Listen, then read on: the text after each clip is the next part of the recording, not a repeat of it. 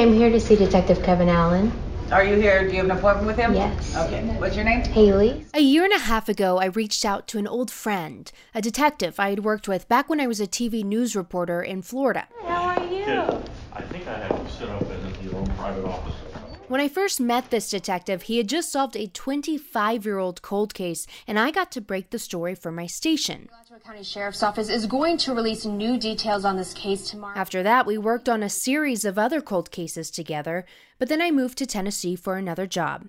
That was 6 years ago, but I've never been able to move past that first case. It never felt over for me. So in the summer of 2018, I pulled out all my old notes and files, and I asked a detective to pull out his and help me dig back in.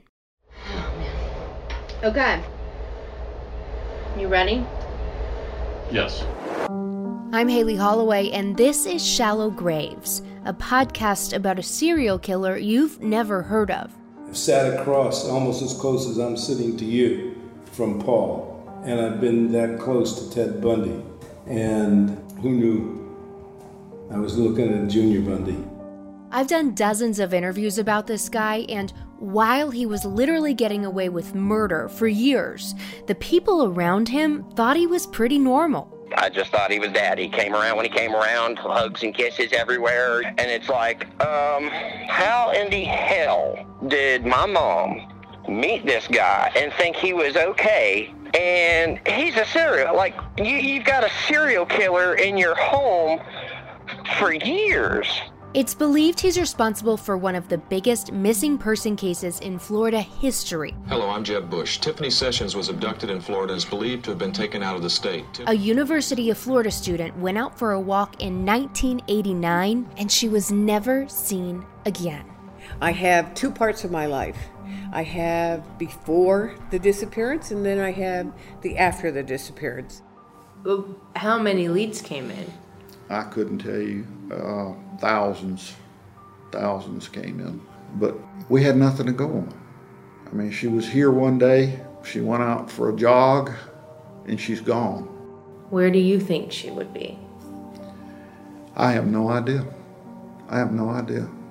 The year after she disappeared, the tiny town of Gainesville, Florida was hit by even more unthinkable tragedy. Anybody that mutilates somebody is a sick individual, and we definitely want them off the streets. But here's the problem. We've got 5 bodies. We don't have a suspect that's in custody. 5 college students found brutally murdered over a weekend, and not a clue who could have done it. The community was on edge. Parents were coming to Gainesville to pick up their children. The university president closed the university for a week, stopped classes, and we were just saturated with law enforcement. If anyone was seen anywhere, they were stopped. If they looked the least bit out of place, or if it was a late hour, we didn't know who we were looking for. The next year, 2 more college students murdered in their apartments. As a member of the law enforcement community, what did it feel like? Deja vu.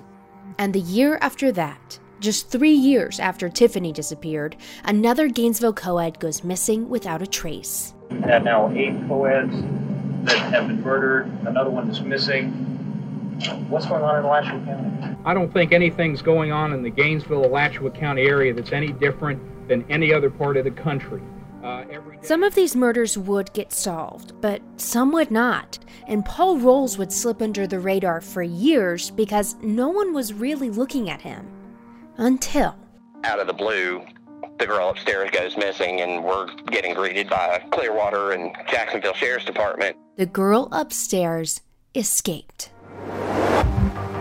When did you decide I'm going to try to run? It was going to happen. I was going to attempt it at some point, but I was just waiting for the right time, because if something went wrong, it could just go a whole different direction.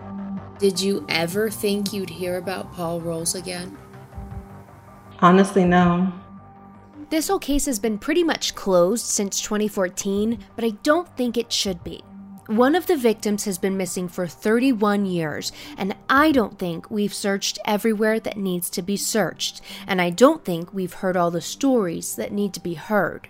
Nobody's going to believe me if I told that story from so long ago, when I was young. I just never came forward. It was her. I believe it was her.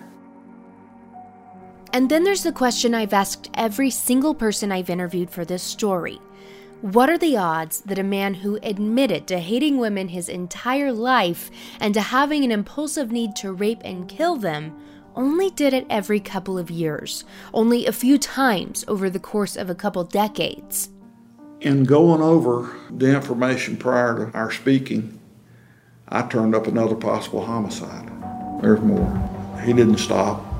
He didn't stop. There are many more that we just don't know about. Has to be rapes and murders and bodies left wherever. Do you think that there are more victims than we know about?